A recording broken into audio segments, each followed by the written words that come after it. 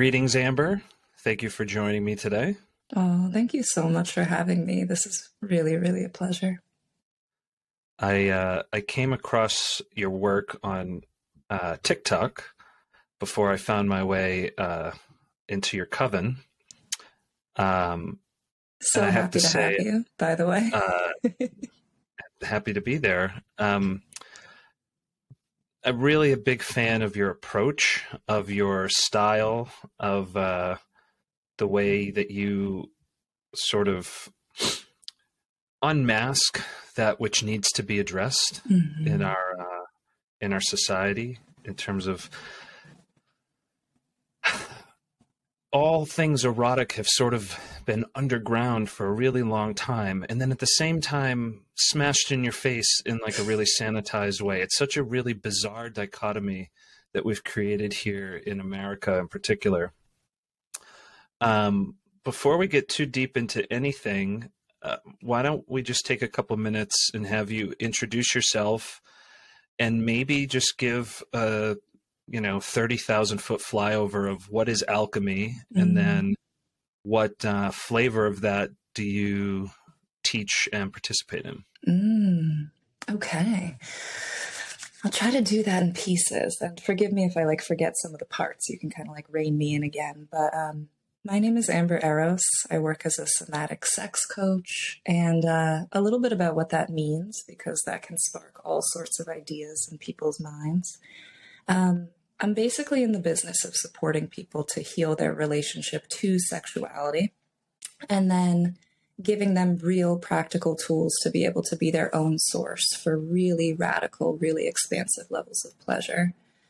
And then the third part, which is really the part that I'm most passionate about, is I teach people how to use pleasure as a tool and as a vehicle for doing some of their deepest personal healing work. And that's a topic that I would really like to talk more about today, because it's kind of a new concept to a lot of people. I know it was a new concept to me for most of my life. Um, and then what was your other question? Alchemy. Yeah, so what a word, what a concept, could be defined in 1,000 ways. But the way that I play with it is just it's intentional transformation. And that can happen in a million big and small ways. But I identify as a sexual alchemist, and I teach the art of sexual alchemy, which is intentionally using your sexual energy for your own personal healing, personal growth, and rapidly transforming the physical terrain of your own life and what your life looks like. So we can dig deeper into that. I love that. I imagine that for the quote unquote average person, it's probably jarring to hear the idea that you could transform anything through pleasure or even necessarily energy, right? Depending on what part of the spiritual path you might be on. Mm-hmm. Um, I personally started my own spiritual journey just a few years ago. And if you had come to me prior to that with any notion of Kundalini or Tantra or anything, I would have just laughed ignorantly in your face. But my eyes have been ripped wide open, let's say, through a variety of experiences of my own. So Mm-hmm. I'm more than open to the idea that this stuff is real and to learning how to take more control of it for the benefit of myself and others. Before we dive into the actual topic of it, because I'm sure there's a ton that we're going to get to, how in the world did you come to become a sexual alchemist? Because that certainly doesn't happen by It accident. wasn't in the plan. Definitely was not in the plan. I grew up in the suburbs of New York, very normal lifestyle. It was not one of the career options that was mapped out for me. And I didn't, Guidance counselors didn't put that down on the form. they did not, they did not. So, a bit of a wild sort of trick of life that this ended up being my destiny, because, for many years I just felt completely lost, because I had never heard of this. But anyway, I'll talk in more concrete steps about like how I got here. I was always fascinated with the realm of healing because from a young age I was experiencing anxiety and depression, and I was witnessing and absorbing anxiety and depression from so many people in my life growing up, and so it was in the air, it was in the water, and coming from a long line of people with even more significant mental health challenges. And so by the time I got to college, I was like, okay, like we gotta figure out this healing thing. Like, what's going on? What's the nature of suffering? How can we work with suffering? What are the tools? Like, I was ready and hungry. I had done traditional talk therapy, which had been beautiful, had really laid like a tremendous groundwork for me, but I was hungry to explore further. And so I began studying like art therapy and music therapy and dance therapy, thinking like, okay, like maybe this is it. I went on to become a massage therapist and to explore massage therapy. I was like, okay, we're getting a little warmer here. I'm starting to like learn about energy. I'm starting to learn about like the realm of the somatic. And then I found yoga at a time where I really, really needed it. I was really depressed, really lost, had really felt like I was completely disconnected from myself, from my purpose, didn't know who I was, what I liked. I'm sure many people can relate to finding themselves in that state. And I had heard that yoga could help you heal some of your nervous system and help you work with your mental health. And I was desperate, so I was like, let's do it. I dove in, and within like a month, I had like radically rewired my nervous system through doing that daily practice. And it was a huge awakening for me because I grew up in the suburbs. I had not been taught any of these tools of like being with my own body. I had lived most of my life completely in my head, thinking that all my value was like up here. And yoga was a pathway of being like, oh, you have a body. And you can like leave your mind and your thinking mind, and you can be with your sensations for a while. You can like slow down time and be with these like subtle moments of breath and movement and stillness. And you can learn how to like be with those instead of being up here and moving into the future and the past and back and forth and all this stuff. And it really saved me in some really significant ways. So I want to honor that like my path was not immediately to sex. Like I have so much reverence for the path of learning to go outside of the ego, of learning to be in stillness, of learning to like detach from desire. I have a tremendous amount of reverence for that path as well because it healed me tremendously. But there came a point where it was like, okay, like I've learned a lot from this way. And like, I think like my soul is hungry for some other form of reality. Because I could have hung out in that like really kind of soft, blissful state for a while. But that's when I started to learn about sacred sexuality. It kind of like plopped into my lap. I came across a teacher named Layla Martin, who would go on to be my primary mentor and teach me so much of what I know about sacred sexuality. And I did not come to the field of sexuality because I was passionate about sex. It's quite the opposite. I felt very sexually numb. I felt very, to the point of like disassociating during intimacy, where I was like, I'm doing this, but I'm not really inside of it. I'm like having so many worries, so many anxieties. I'm feeling I had just not found my way through it. And I knew that there was something to learn here. So that's why I initially dove into it, because I was really struggling. And what I didn't realize was that like I could not only learn to enjoy pleasure, but that like the pathway to learning to enjoy pleasure, and like I'll just loop this around to what I do now. I am not in the field of sex because I'm particularly passionate about sex. I work as a sex coach because sex is, as you said earlier, the most shamed, suppressed, hidden aspect of our reality, arguably. You could maybe say death is even more than that, but sex is pretty shamed. It's pretty hidden. So when you learn to work with that aspect of reality, it is a immense treasure trove of healing. Because it's like, it's the core of shame. And I imagine that if you're trying to, just by placing it in the crosshairs of your attention, and I'm actually speaking from personal experience, anytime you take anything and put it in the crosshairs of your attention and try and make it a focus that you're trying to be completely present with and embody and just fully energize, you will be presented with all of your blocks, right? It's like the gift of all your traumas show up in layers of veils between you and that presence. And it's almost like it gives you a gift of like an itemized list of here's all the shit you need to work on before you can get to that place you want to actually be.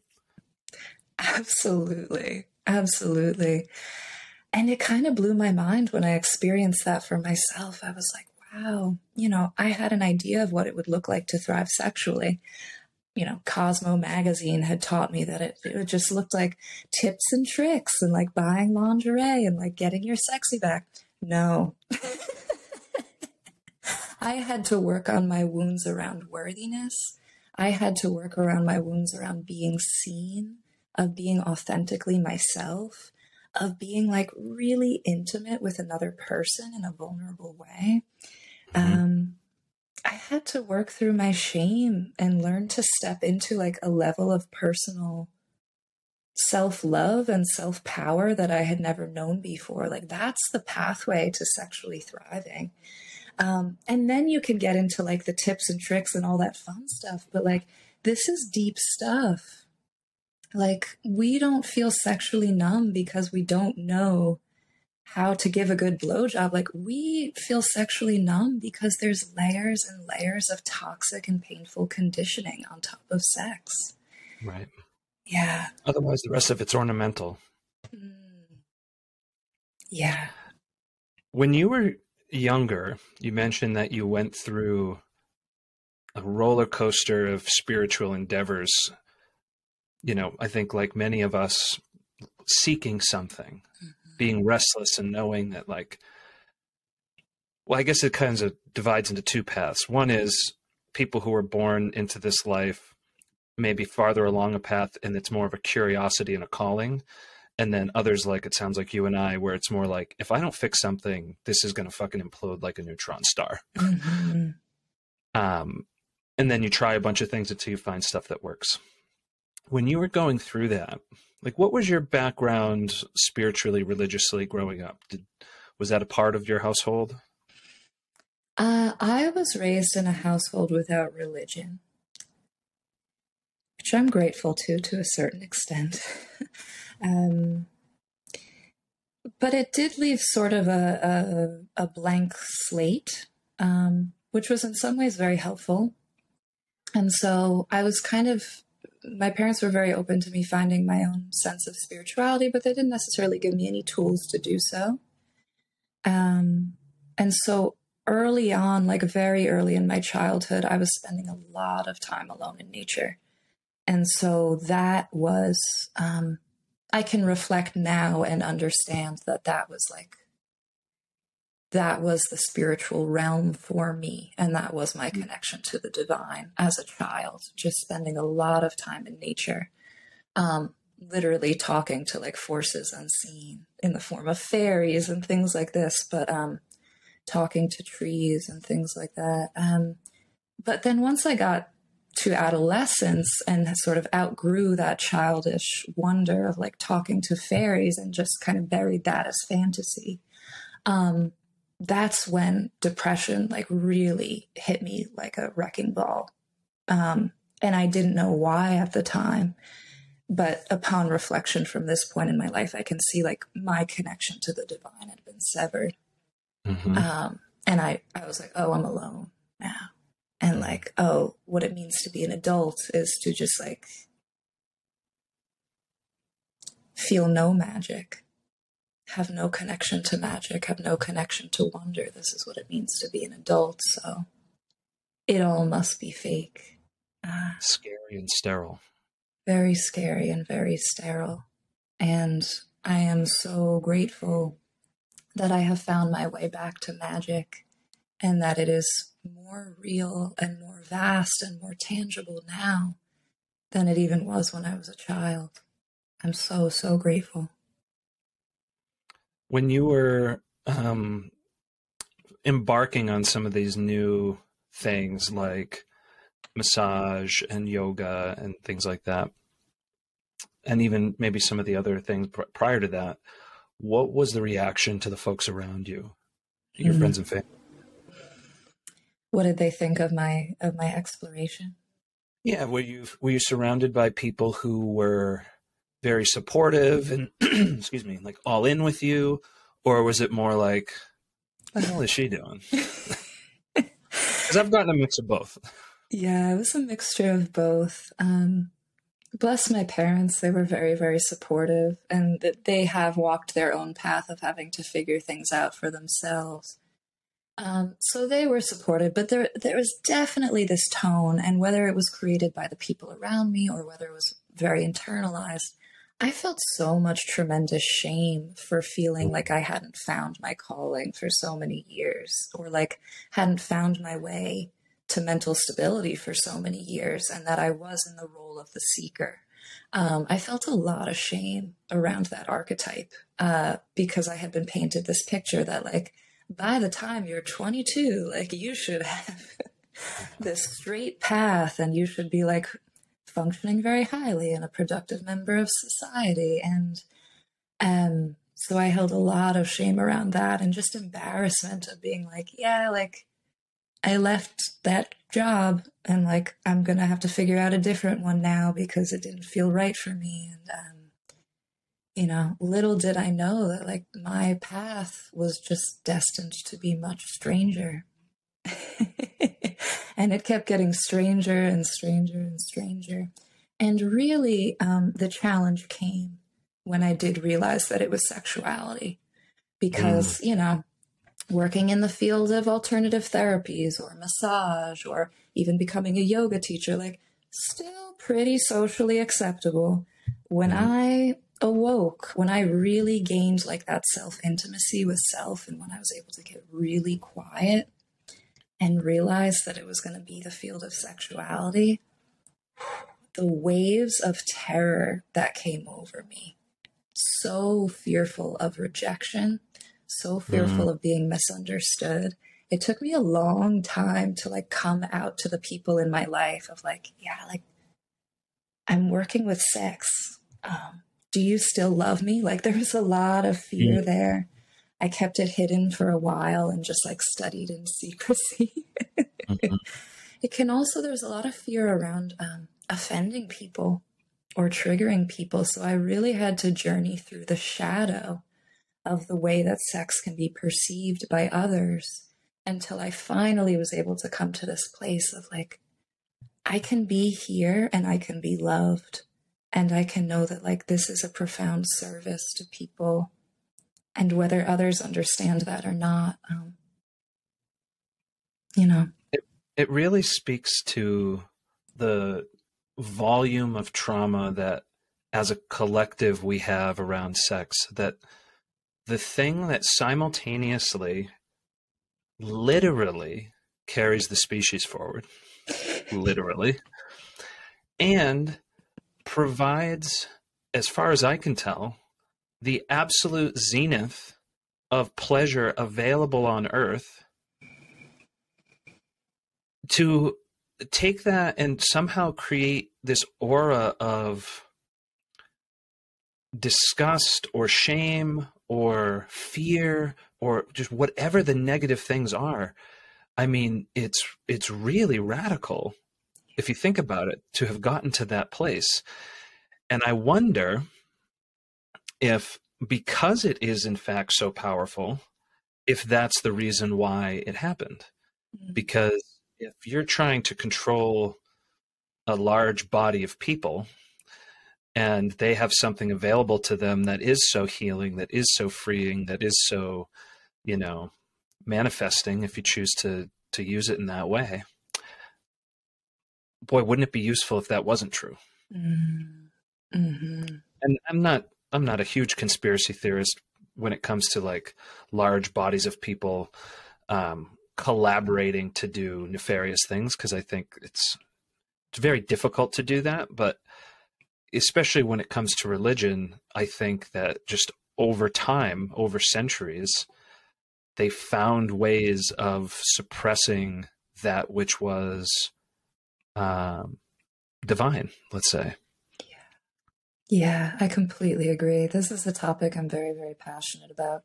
You may have heard me spiel about it in my membership, but for those listening, the more that I really ponder this topic and ponder the repression and ponder the like immense fear that we have around sex, the kind of more I sink my teeth into it, the more I'm fascinated by it. And I can only guess why sex has been so collectively shadowed. But my guess is that, like, as early humans from the very beginning, like, there was this real acknowledgement that sex is the creation of life. Like, wow, this must be really, really powerful energy. And simultaneously, like, this is all a guess. I was not there tens of thousands of years ago, hundreds of thousands of years ago.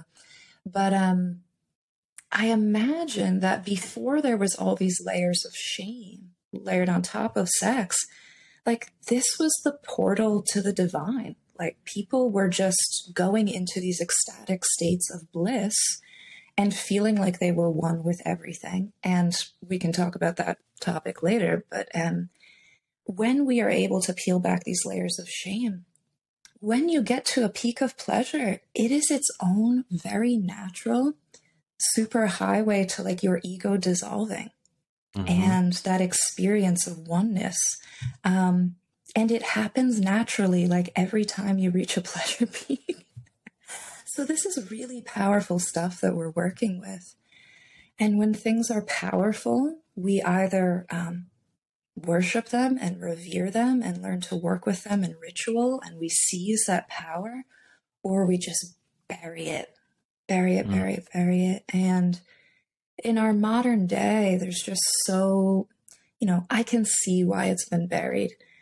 Not to get into conspiracy theories or anything like that, but like it's a very important pillar of capitalism for us to be disconnected from our own pleasure and our own bodies, and for us to not be able to be the source of our own pleasure.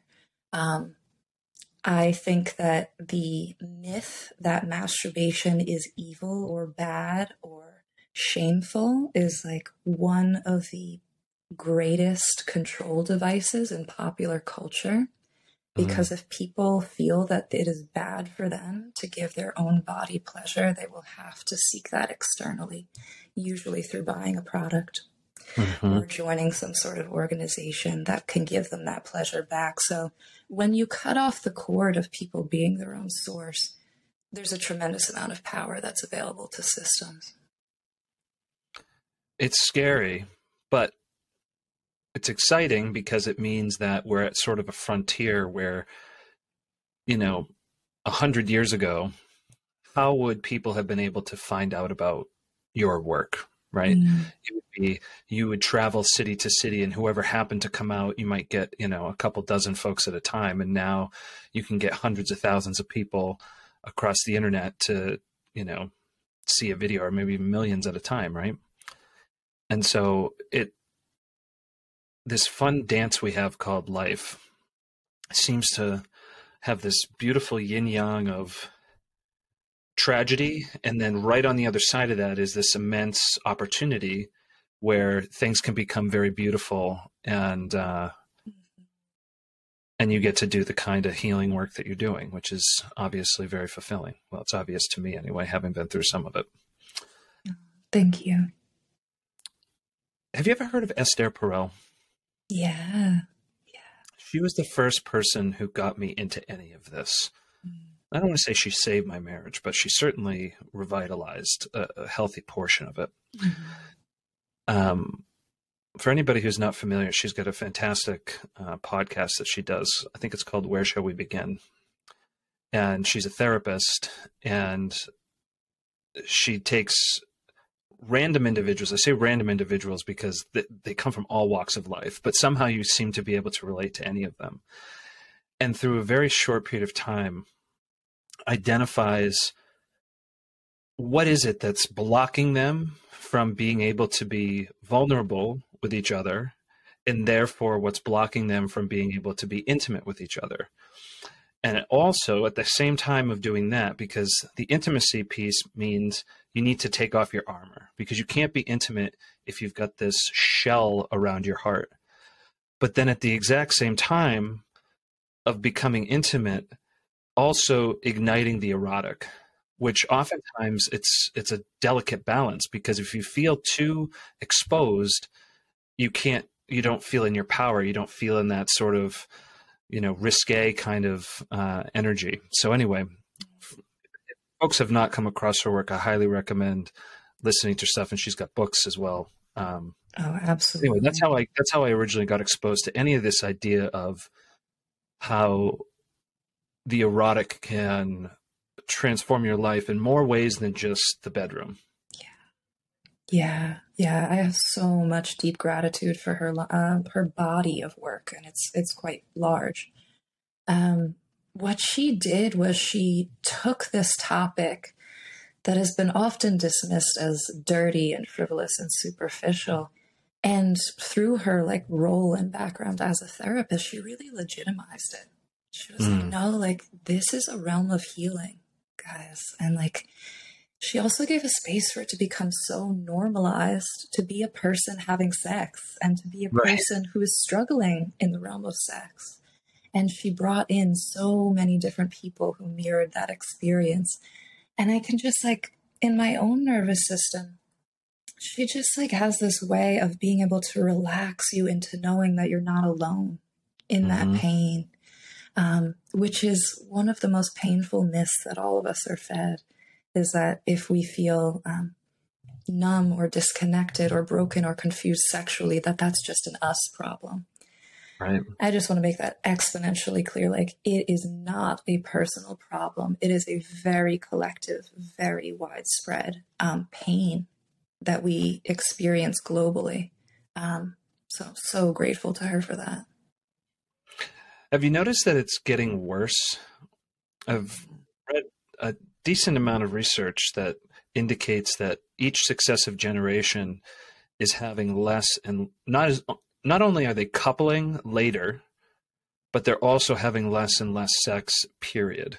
And I find that very interesting and also alarming, because it says that up until, let's call it today, it seems that the problem has been getting worse and worse over time.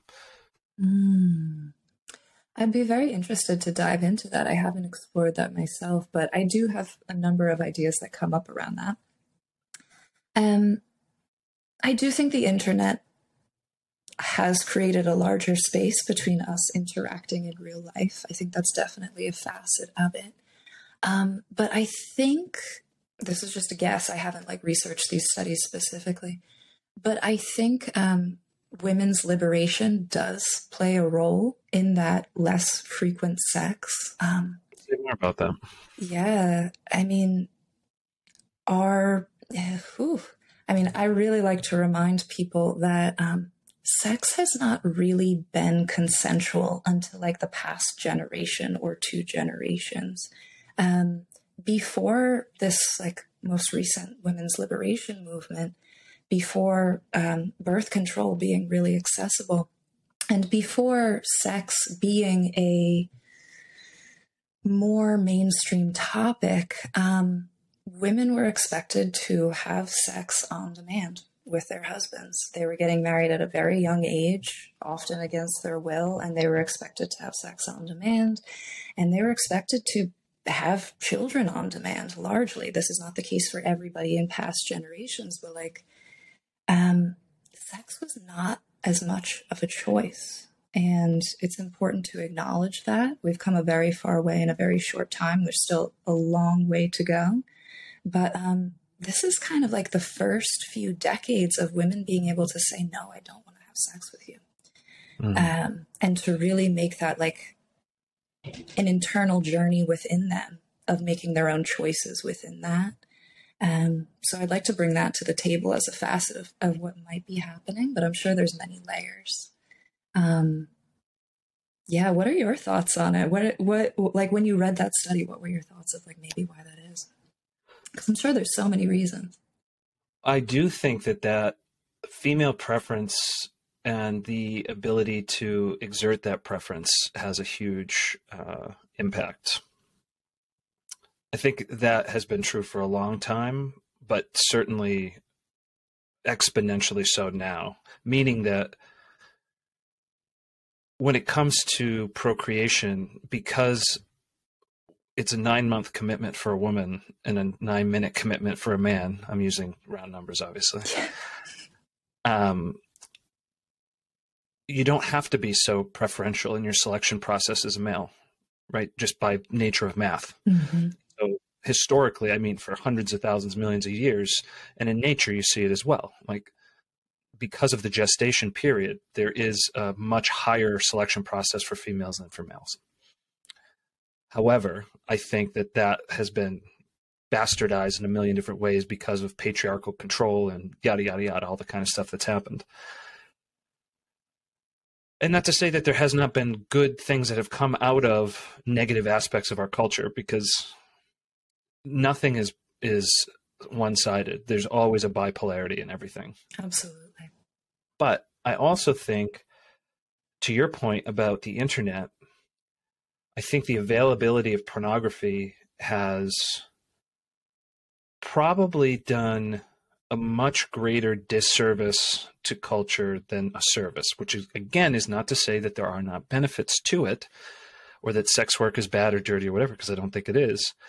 But if you're a male and you are able to satisfy yourself, there's a piece of you energetically that is taken out of the system, where your brain has been confused, because it's different than just self-pleasure for the sake of self-pleasure and exploring your kundalini energy and all this kind of stuff. It's you're tricking your brain into thinking you've coupled by watching somebody else.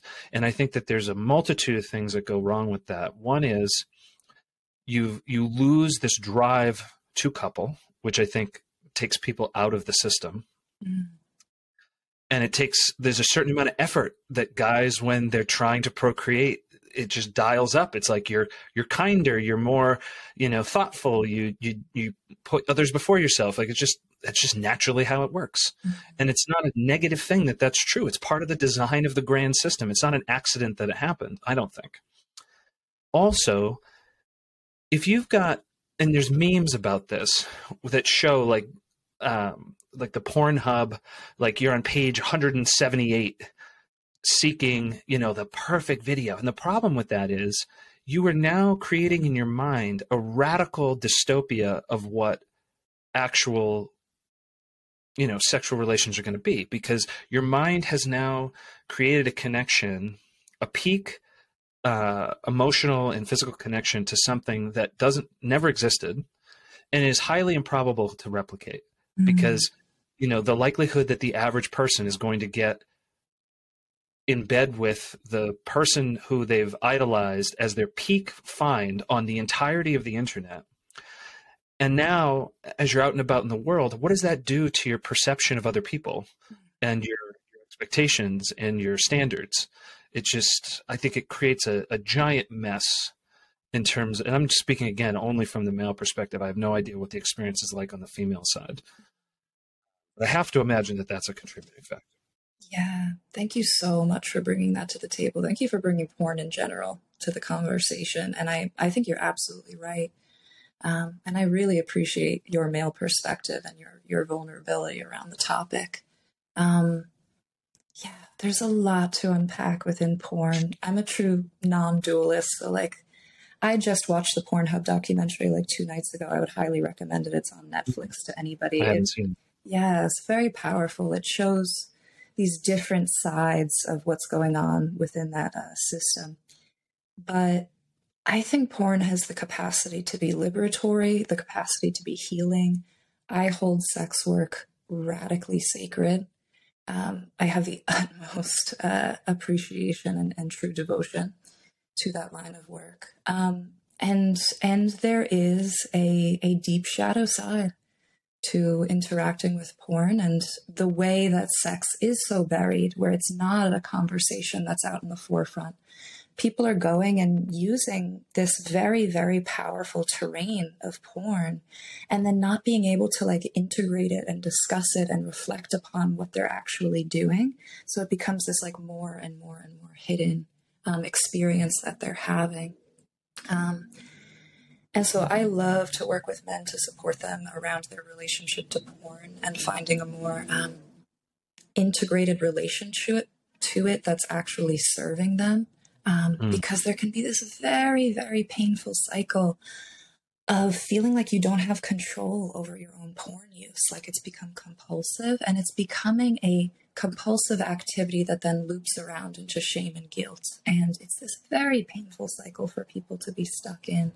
And it's not anybody's fault.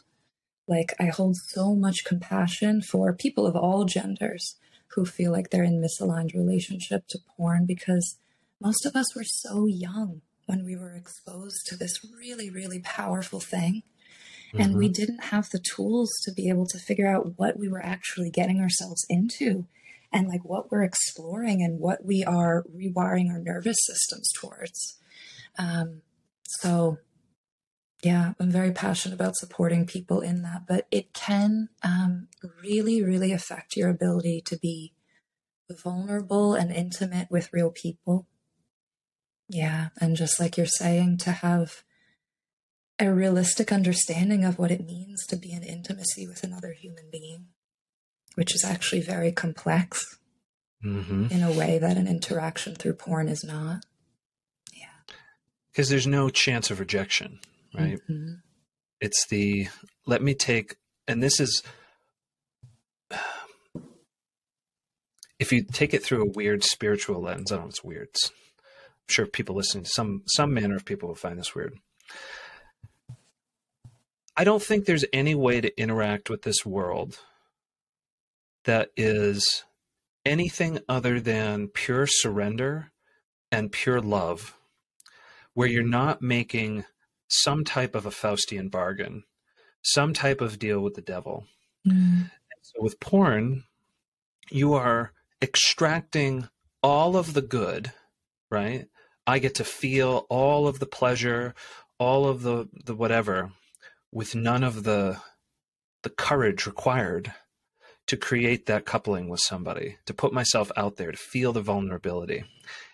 And I think it's that missing piece of that yin yang, that shadow that comes and adds up behind you and takes you down into the muck, because you haven't done the complete work. You've done this imprecise alchemy, right? You missed an ingredient. And by doing that, you're actually creating a poison you don't see.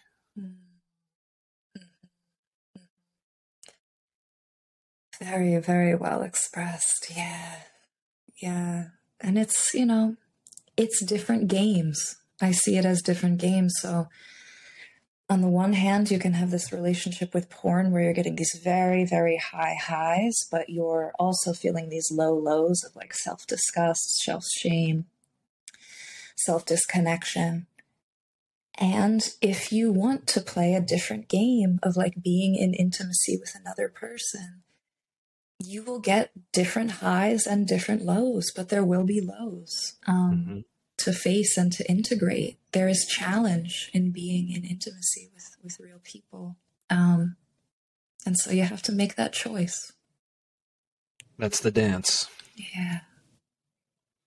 I think that a lot of people don't realize how addicting porn can be for folks. I had a friend once who literally called out of work because he was just on like a run that he couldn't stop.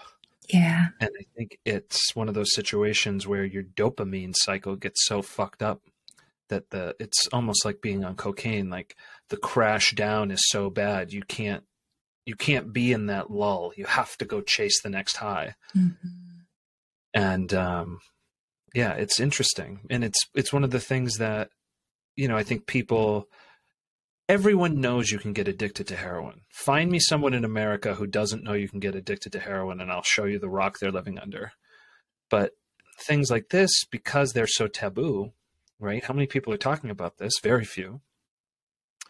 I think people find themselves in a weird situation where they're trapped and they can't talk to anybody about it. Yeah. Right? Because first of all, who was going to believe them? Who's going to take them seriously?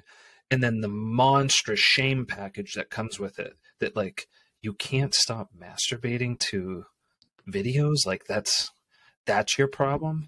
Yeah. When it might be literally the biggest struggle of their life. Absolutely. Right? And really what it is it's an outlet for the entirety of the struggles of their life. All of the ways in which they feel insufficient and unlovable, and all of these things end up getting channeled into this outlet. And that's something interesting that I think not a lot of folks appreciate about addiction, is it's not about the gambling or the drugs or the one night stands or whatever. It's about the incompleteness of the being on the other side of that, and the constant seeking for fulfillment. Yeah. Thank you so much for speaking that. It can, in some ways, and I do not want to in any way like undermine the immense stigma around drug addiction, but it can be in some ways more scary to admit that you have an addiction to porn than it is to admit that you have an addiction to a drug, because we have more understanding collectively and culturally that drugs are addictive. Right. And porn is just this thing that like very young children and teenagers are being exposed to, and like it's normalized in a lot of ways. It's not normalized in a lot of ways. It's just a wacky thing. But it can be so painful to even come to terms with that within self, let alone to admit it out loud and then to get support for it. I would just love to take this opportunity to talk a little bit about like how I go about supporting people in their shame, whether it's around porn or around any other facet, because I think this might be really helpful information for people, no matter where they're at and what they're experiencing. The way that I work with people when they're navigating real shame around something is to really hold like a space of so much compassion and deep acceptance for them, and to teach them that this behavior, this part of them, is actually not evil or bad at all. It's trying to save you and it's trying to protect you. So as you so beautifully mapped out, like for many, many people, porn or porn addiction is a way of, it looks different for different people, but it's generally a way to escape the pain of being alive. You get to go into this fantasy, you get to have this experience of escape, you get to get this very big high, and you can get it anytime you want. And so where I start with people is like, let's hold some honor for this incredibly valuable survival mechanism that you've created. Bingo. You found this way to escape the pain of reality, even for just a little while. That's incredible. Okay? And that's the game that we're all playing. We're all trying to find all these different ways to escape the pain of being alive, because being alive is crazy. So whatever way you figure out to get out, let's have some honor for that. And that's where we start. And from there, you can start to dialogue with this part. And I do it through like leading people through somatic processes, but you can begin to dialogue with this part of you that keeps coming back to porn or keeps coming back to whatever. And you can speak to it and be like, what are you trying to give me? Like, what are you trying to save me from? What are you trying to protect me from? What other experience of pain are you allowing me to not feel? Whether it's vulnerability or intimacy or sadness. And just like thanking that part. Thank you so much for doing all of this really hard work for me. But I need to find another part to do this role now. So I need to find a new way to avoid whatever I've been avoiding or protect myself from whatever I've been protecting myself from. And it's pretty magical. And this is like really where alchemy comes in. Even just having that acknowledgement and that gratitude and having that conversation of thanking that part, you'll find that you'll wake up the next day and your relationship will be very, very different to that thing. It's like there's this hungry part inside all of us that just wants to be seen and understood and valued for how hard that it's working. And then once you do that, it releases its grip. It's really kind of mind-blowing. I've seen it happen over and over again within myself and in my clients, but it is absolutely possible to find a different way. It's always possible. But the path towards it is not to shame or bury or punish. It's actually to love that part of you. It's some wild, it's some wild stuff. It's really beautiful. And it's amazing that you have integrated that into this practice, because it tells me that you have a very mature practice, meaning that you understand a lot of the elements of healing, not just because there's people who could focus just on pleasure and erotic and, reaching better zeniths and all this kind of stuff. And there's plenty of value to that. But the real work is in taking that inner child who created these immense and innumerable protection mechanisms to keep them safe in an environment where you pop out of the womb and you're an empty hard drive. You don't know anything. And all of a sudden you're assaulted with these sights and sounds. And basically life is nothing but trauma until you reach adolescence. And then by the time you reach adolescence, your cup is so runneth over, you spend all of your time trying not to drown. Yeah. And it's only when you start to do this work, not necessarily this work specifically, because there's lots of ways to heal, but this type of work where you turn around to that inner child and say, to your point, thank you. Thank you for all of the unbelievably backbreaking work you did to hold up this scaffolding of this ego surrounding this life, because it is backbreaking work. Yeah. And only by, first of all, acknowledging that that happened, and not just thanking, but forgiving, right? It's like this package of appreciation, acknowledgement and appreciation, where you do the best you can until you know better, and then you do better. Yeah. But you can't self-flagellate for all the things you did up until this moment, because you were just trying to live. Yeah. And if you can forgive yourself, then you can take that next step. And until you do, you're just a clenched fist and you're not getting anywhere with that. Yeah. Yeah. And it's a deep, deep teaching that I'm still like really learning to integrate within myself, of like, you punishing yourself, it's actually not productive towards your healing. I know that we've been taught to do that over and over and over again, and it's hard to break the cycle. Yeah. It's actually only like tightening the grip of whatever that behavior is. And I just couldn't believe it when I learned how effective having compassion for yourself was. I was just like, oh my God, I can't believe this works. This is wild. It's almost like the way that healing happens within humans. It's so connected to these deeper wisdom teachings. And I just want to like speak to a larger audience because I can feel like all the different types of people who might be listening right now. We used the example of porn addiction, but like any behavior within intimacy that you've been punishing yourself with, you can use this system for. You can work with a practitioner around it, or you can just do it now as you're listening to the podcast, like no matter what it is, whether it's the part of you that is numb sexually, or the part of you that feels like it doesn't have any interest in having sex, or the part of you that feels just like sexually lost. There's so many different examples of this, whether you feel lots of interest in sex or very little interest in sex. Like, we have been taught to just punish ourselves for all of these things.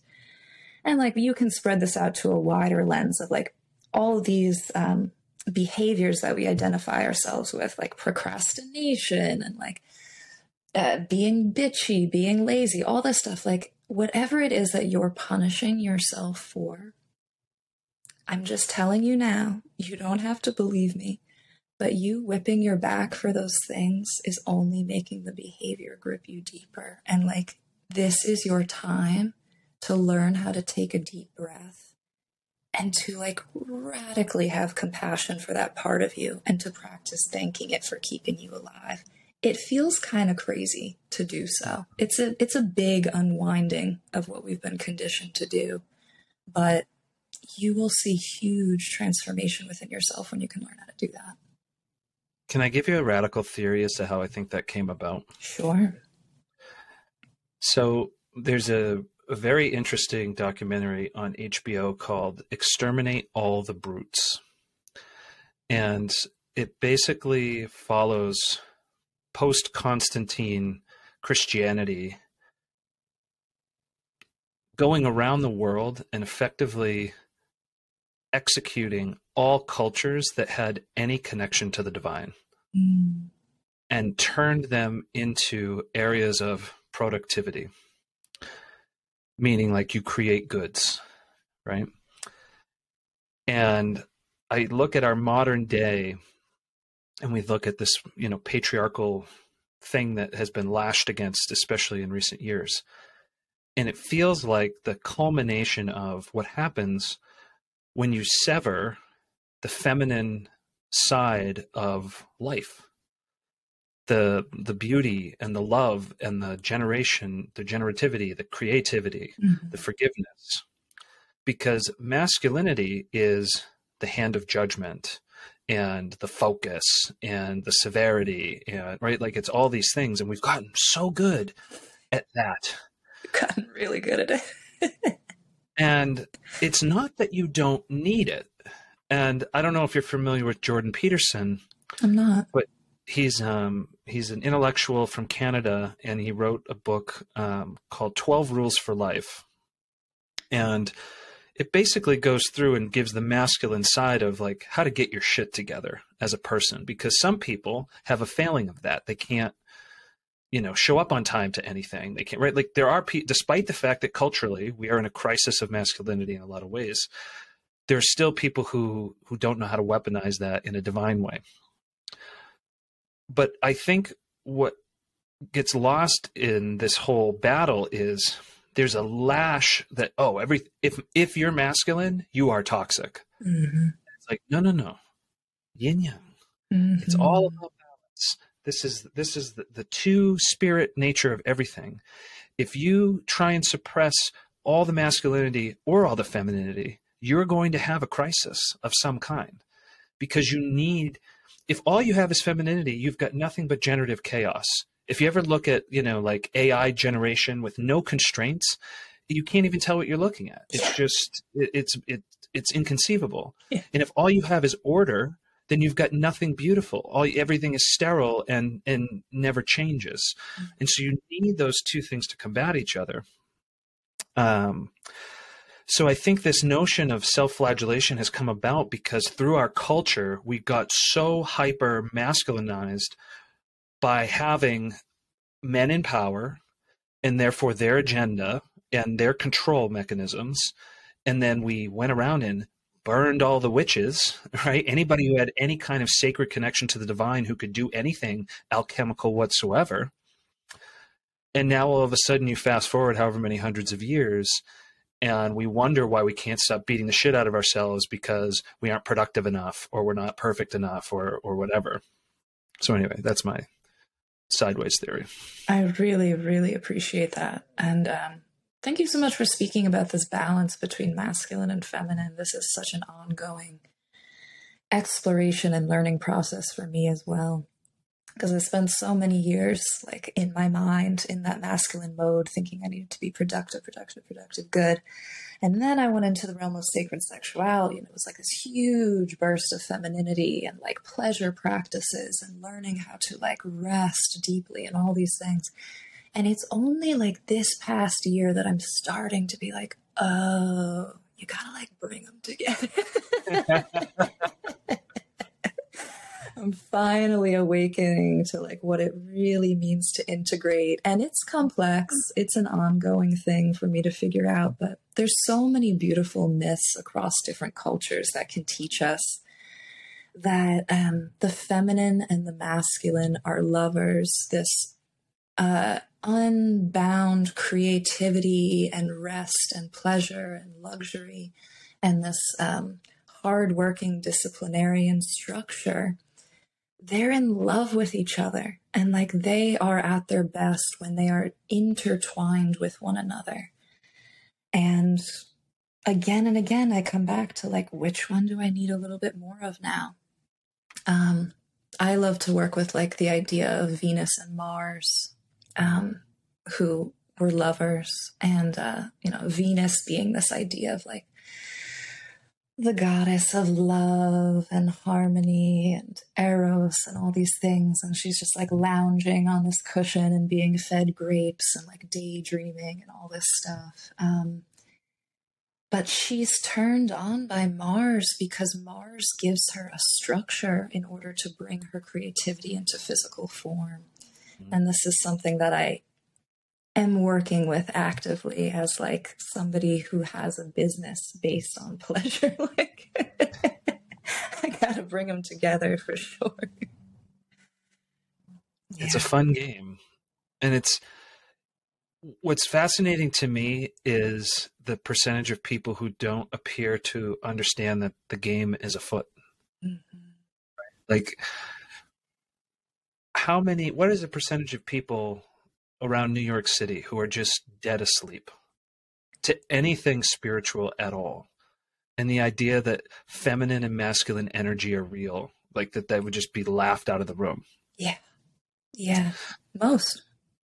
I think that's right. Vast majority. I was one of them. Same. Like I said, 3 years ago, if you had brought me anything even remotely in this realm, I would have been, well, if I knew you really well, I would have laughed you out of the room. If I didn't, I would have politely nodded my head until you were gone. But once you're introduced to it and you feel it in an embodied way, you can't put anything back in Pandora's box. It's out. Yeah. And then once you're out, it's like this never-ending sea of curiosities, of things to explore and understand. And for me, I felt, I don't want to say robbed, but like, what have I been doing for 37 years? It's like I've been in a marathon sprint in the wrong direction. And now I've got to stop and turn around, and I have to go back the whole way and pick up all the pieces of destruction and integrate those as I go. It's scary. But what else is there to do? To stay asleep. It's like The Matrix. The Matrix is such a beautiful movie. Have you seen it? Yeah, I have. I love it. It's like it's just such a perfect parable for this because it's like once you take that pill, you can't go back asleep. You can't. You just know. You can. And it's a lot of work. It's a lot of work. Yeah. But it's worth it. I couldn't agree more. And it can be very frustrating as the human when you wake up and you're like, oh God, I spent so many decades completely blind to this whole facet of reality, which is so liberatory and life affirming and healing. I just didn't see it. I didn't know it existed. It can be very, very frustrating, and we can feel a lot of shame for that too. Like, oh, why didn't I realize it sooner? But I like to remind myself that, like, this is a huge game of, like, the ultimate trickster God. Like, God loves watching us be blind and then see. It's very entertaining for who's ever doing this. Completely agreed. And the separation serves the union. So the forgetting serves the remembering. So, like, the sweet nectar and euphoria and profound healing that comes with remembering or realizing the spiritual, it's only that profound because we spent so long forgetting it. And so I like to remind myself that they're connected to one another, and it's not my fault that, like, I didn't see it. It's part of the design. It's part of the game. I've heard people say it so many different ways, but I love the way Layla Martin said it. She said, the goddess loves to play hide and seek. She loves to hide herself and then peek out behind her hand and show little glimpses of herself to you, and then she'll hide again. We're like, wait, did I see that? Was that real? And so, I believe that yeah. deeply. I reflect often on what I call the cosmic jokes. Yeah. Like, my wife and I have opposite love languages. And I don't think it's an accident that we're together, because we end up in these cycles where, there will be a energetic separation. And then the exact thing that I need to collapse that separation is the exact thing that she can't do because of her traumas and triggers. And it's like this beautiful, like, whirlwind of, it's almost like opposite magnetic poles. And the only thing required to collapse it is the courage to face the fear on either side. Either one of us can do it at any time. And it's through that just, like, constant recognition and courage that allows the work to continue, and it get better and easier over time. But I would years ago be infuriated by that. Be like, how could I be so damned and trapped and and it's like, no. It's the opposite. This is the cosmic dance. What faster way to get all of your trauma out? Because why am I feeling these things? It's not real. It's all in my head. She's not a monster, nor am I. And all of that tension is because of old things that are deep within that need to be extricated. And so we are a gift to each other by giving it, just like a roadmap of, like, okay, so you want to have this intimacy. Here are the things that need to be healed. So get after it. It's absolutely amazing, isn't it? Yeah. It's when you can really open yourself up to the truth of that there was this strange, mysterious, larger design to, like, the way that we're magnetized towards people because they're, like, the exact key to unlock something within us. It really flips my lid. I've experienced the same thing with my partner, and it's just infinitely revealing. Like, wow, we're just going to keep going deeper and deeper into this, and being the exact challenge that each other needs. And do you have children? No. You might tell that I do. Yes. I'm not just showing up my great skills. I love your background. Really, really cool. Interesting choice for this particular podcast, but that's okay. It's been the same one for all of them. Yeah. And kids need to learn about sexuality eventually as well. Absolutely. I bring up children because they add this new element of dragging you through all your own triggers, all your own traumas, all the sounds, the crying, the neediness, the impulse to reject because to preserve yourself when you're, at your wit's end. It's just unbelievable. It's almost like it's built in. It's like a cleansing mechanism. If you see it as that and use it as that, I think what has happened for millennia is it's been a perpetual recycling system, or even worse than that, like it has increased the trauma generation to generation. If you don't look at it as, okay, I'm feeling this. This has nothing to do with this innocent, beautiful, divine creature.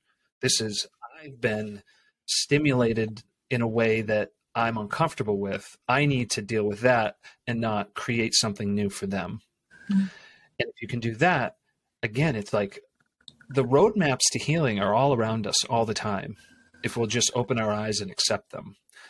Yeah. But it's through the most intimate relationships, the relationship with a partner, relationship with your kids, relationship with yourself, that you can find these things and use them as guideposts. Yeah. Children are really those next level teachers, man. And they do not hold back. That's right. They'll tell you whatever you need to hear.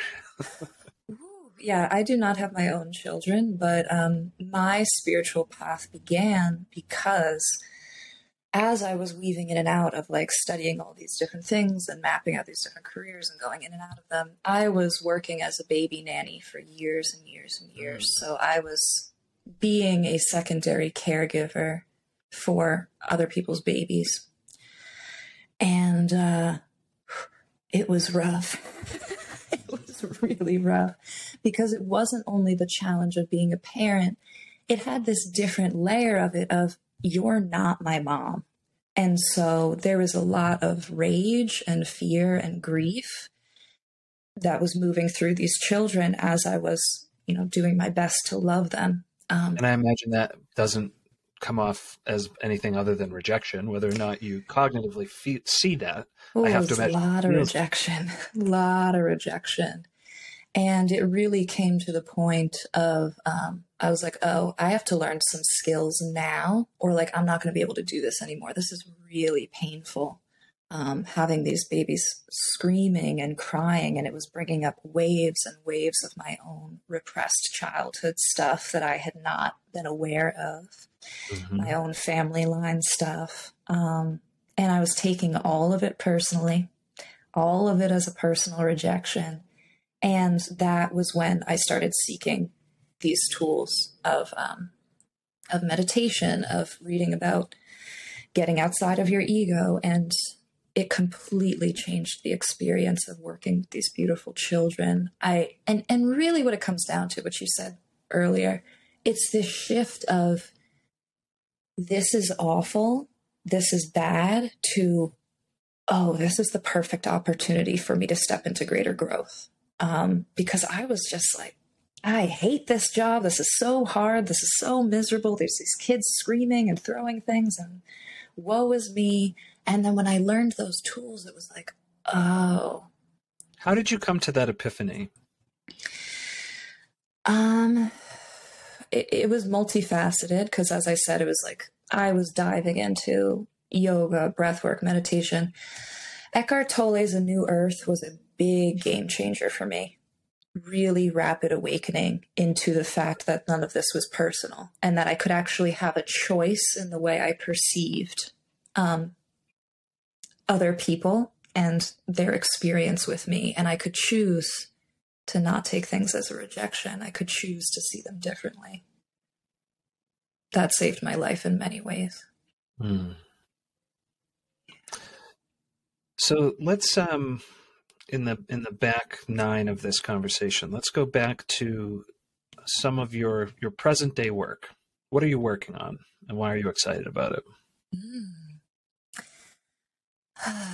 I'm in the process of still working with a few one-on-one clients, and there's work that is really deep to my heart doing that one-on-one work, because there's so much learning that happens both ways when I'm in that one-on-one space. And then I've also just very recently opened up this new platform for membership where I'm having a very large group of people work with me through this membership that you are a part of. And this is a new journey for me of what does it... I've done group facilitation in the past, but this is a different type of it. So I've created a platform called Coven, where you can learn the art of sex magic, and then it's also a safe and supportive space to practice sex magic collectively, virtually, with people from all around the world. And inside of that, I also offer monthly pleasure expansion workshops. So this is really a place where I'm offering like my full heart and soul. And it's a space where I can really go to condense and crystallize so many of the teachings that have been passed down to me and do my best to put them into words in a way that's understandable and accessible.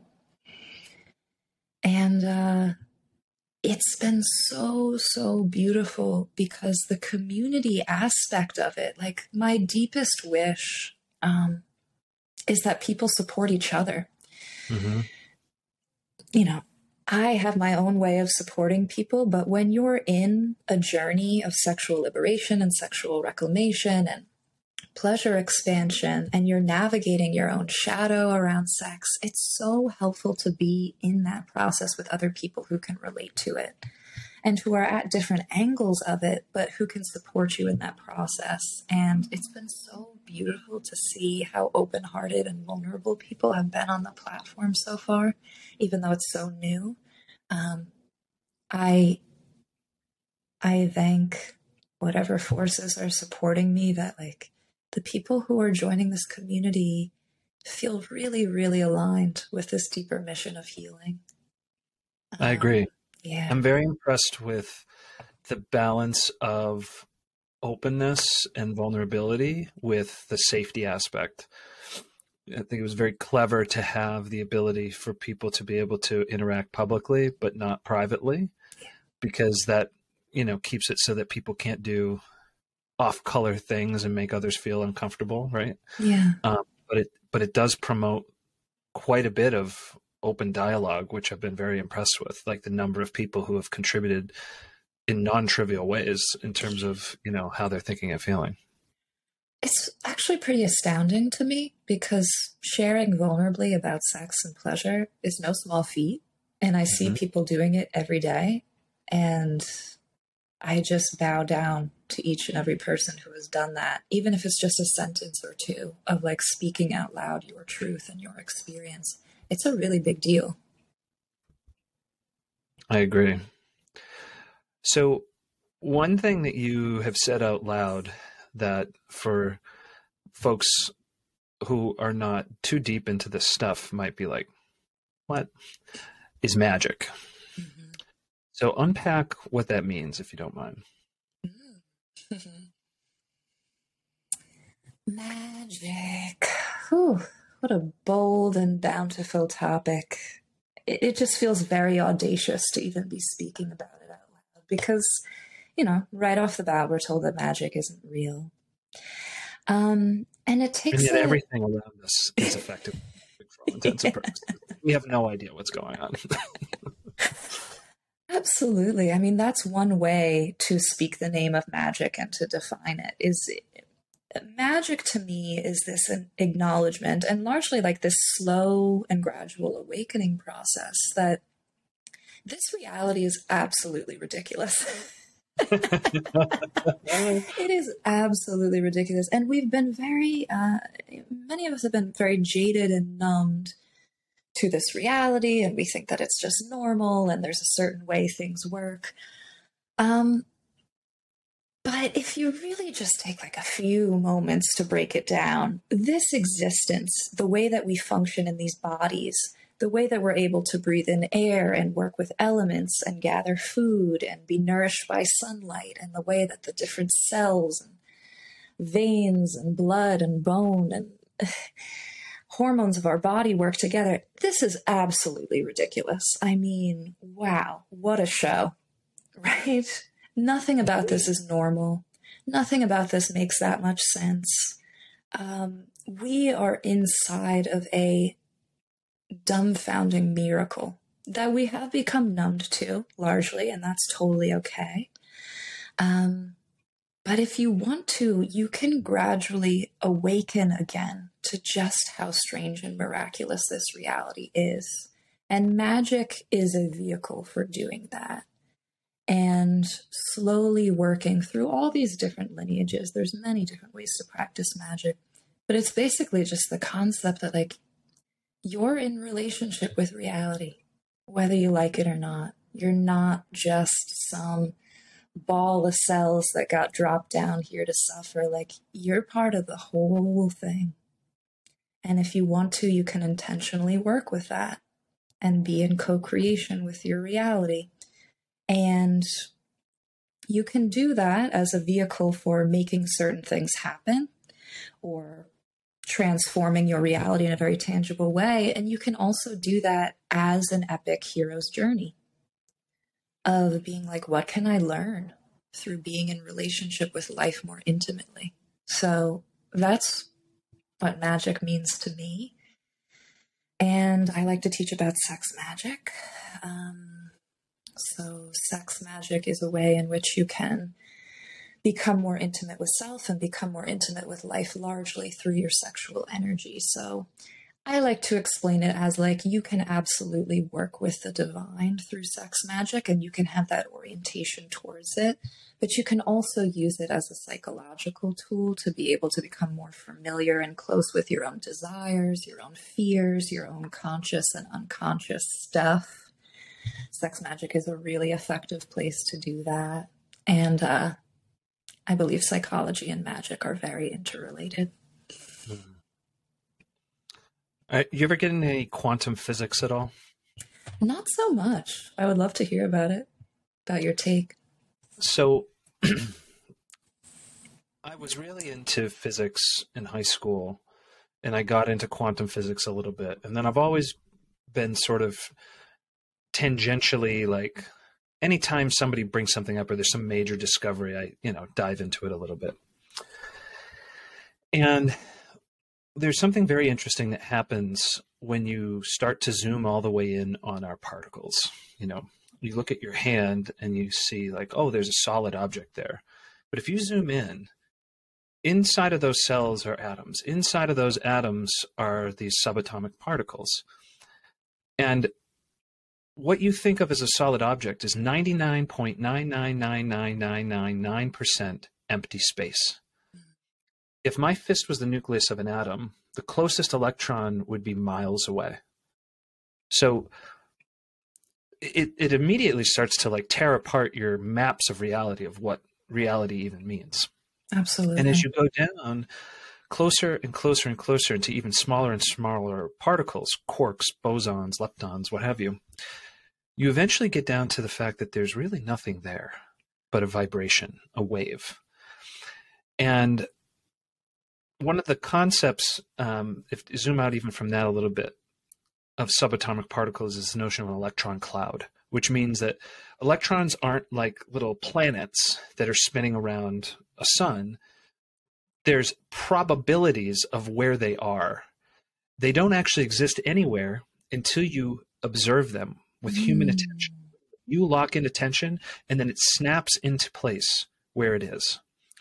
And there's this thing that folks can Google called the double slit experiment that shows that when you fire photons or electrons down a channel through two slits, if someone's watching them, the way it will come through those slits and show up on the back of it is exactly those lines. It will go through and hit exactly as you would expect.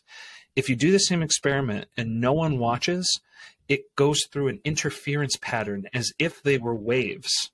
And so behind those two slits, you end up with all sorts of different places that they aggregate in ways that it's like, how in the world would that ever be possible if they were being shot straight ahead? And why would there be any difference?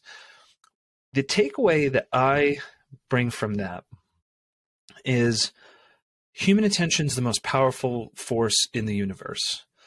And through your attention, you literally lock into place new possibilities in reality, this thing that we call reality. And so at a quantum level, literally all the smallest particles, wherever you're pointing your attention with your intention, you are able to quote unquote manifest new things into this world. And once I started thinking about that, it made it a lot easier to dive headfirst into what people might think of as the woo-woo stuff, right? The tip of the spear is yoga, and you can get so much farther into it. But I believe in virtually all of it. You know, the idea of chakras and the idea of Kundalini energy and all these things.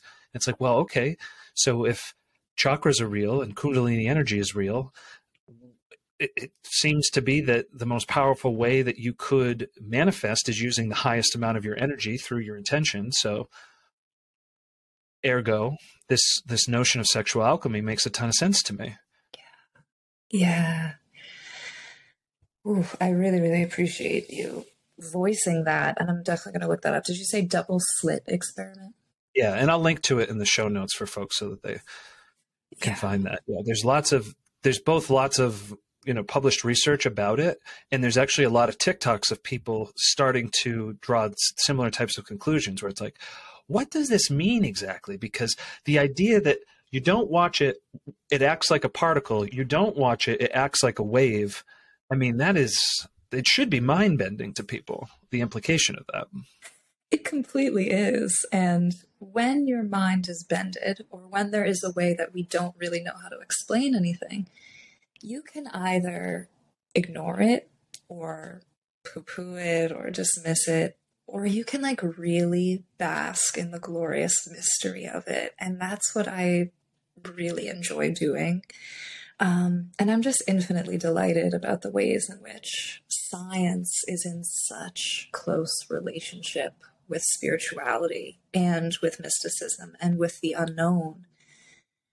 And we can pretend like they're opposites, but they're like two hands holding each other, and they're playing with each other, and they're having so much fun. And I think some of the most brilliant scientists will really back me up on that. Is science is a pathway to awe and wonder.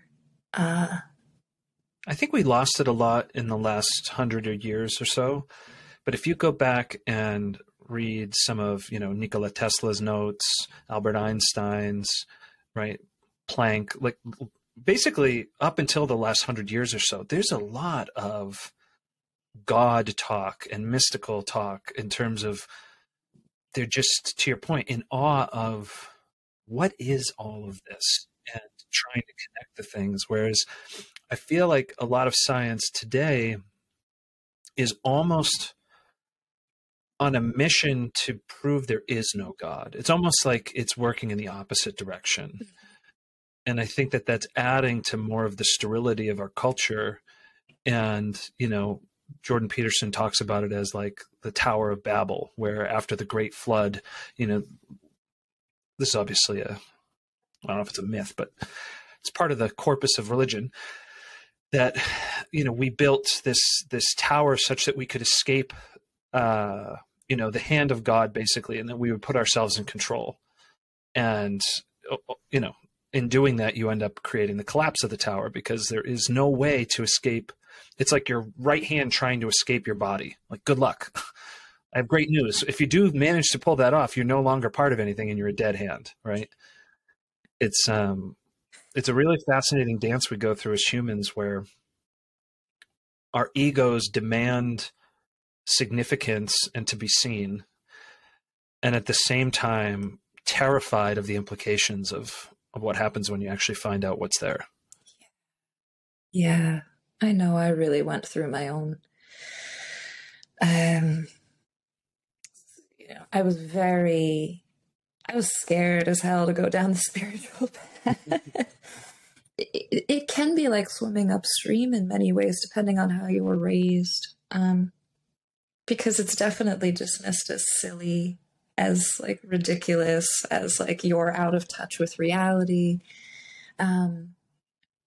there is a deep humility in admitting that there is a spiritual realm, that there is something that we cannot see with our own eyes. But we need it. I don't want to tell people what they need, but I know I needed it. I think we as a culture need it. We need, it's not even as a culture, as human beings, if you lose your sense of wonder, everything becomes like mathematical and sterile and terrifying. It's that sense of connection to awe and beauty and wonder that balance it out. It's back to that yin yang concept. Like without it, you're in a crisis of why, like it'd be very easy to fall down a nihilistic pit of who gives a shit about anything. Yeah.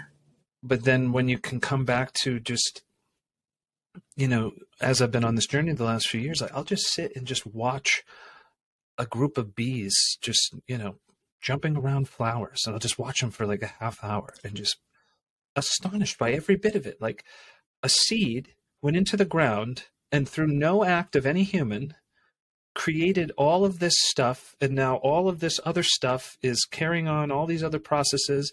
Never mind how beautiful it looks aesthetically, just the impossibility of all of it and the perfect, nature of how it formed. And if you try and force a flower open early, you destroy it, right? It has to completely open on its own accord.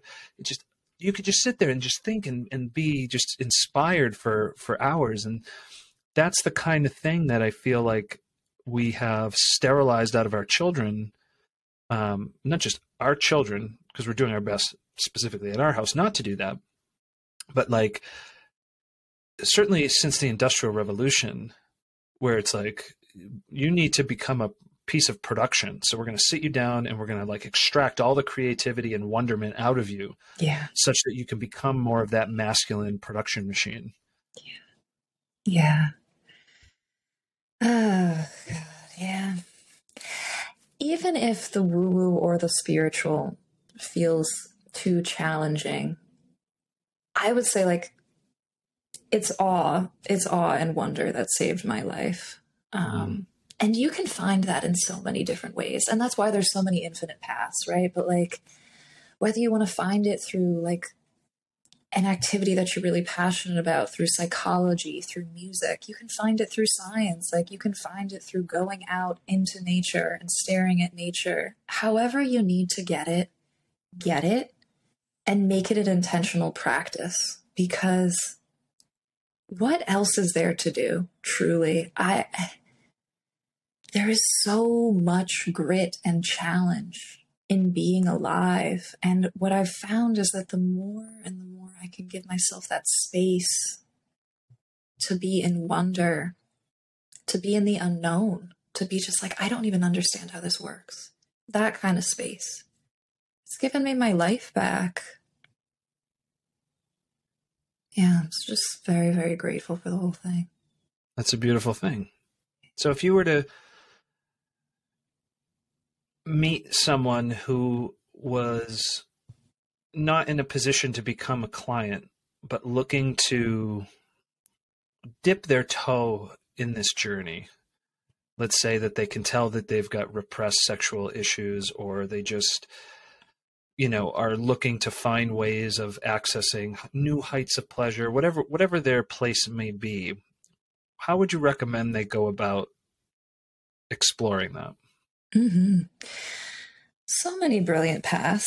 I can share some resources. I can share some of my teachers. I can also join my membership. It's only $12 a month. You can try it out free for 30 days. And I share so much about pleasure reclamation and pleasure liberation inside of that, and give a lot of different practices, guided meditations, things you can do, resources to find that journey back to intimacy with self. I also give a lot of tools for like working with your conscious and unconscious self within that platform. So there's a lot there.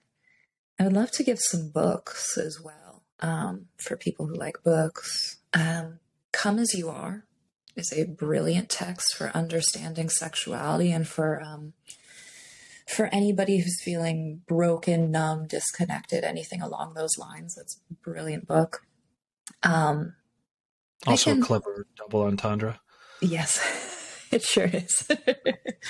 Love a double entendre. Yeah, I can even send you some more resources later for a couple of books that we can put in the show notes. That can be a really nice way in. I can recommend some other podcasts as well. There's a lot of brilliant people doing this work. And my podcast will come out next week. So, awesome. Yes, it's called The Sexual Alchemist. So you can hear me talk about all these topics in more depth. And I will also be interviewing. I've been spending a lot of time this past month having some really juicy conversations. I'm interviewing all different sex witches from around the world. Very cool. Who are also sex coaches, sexual healers, sexual body workers. So that's a great space to learn about this world as well. Awesome. Well, Amber, it has been an absolute treasure to speak to you. Thank you for giving me your time. And congratulations on everything in terms of escaping the throes of stress and anxiety and finding your way to the path, and now being able to give back to others so that they can find their own path. I think that's a really beautiful way to spend a life. Appreciate it. Thank you so much for having me. This conversation was truly fantastic. It was really cool to go back and forth with you. Looking forward to following you on your journey and seeing what comes of the Coven. I think that's going to be a very interesting experiment. Yeah. Certainly going very positively so far. And I highly recommend everybody check out all of Amber's work, and I'll link to all that I can in the notes. And until next time. Thank you so much, Matt. Appreciate it.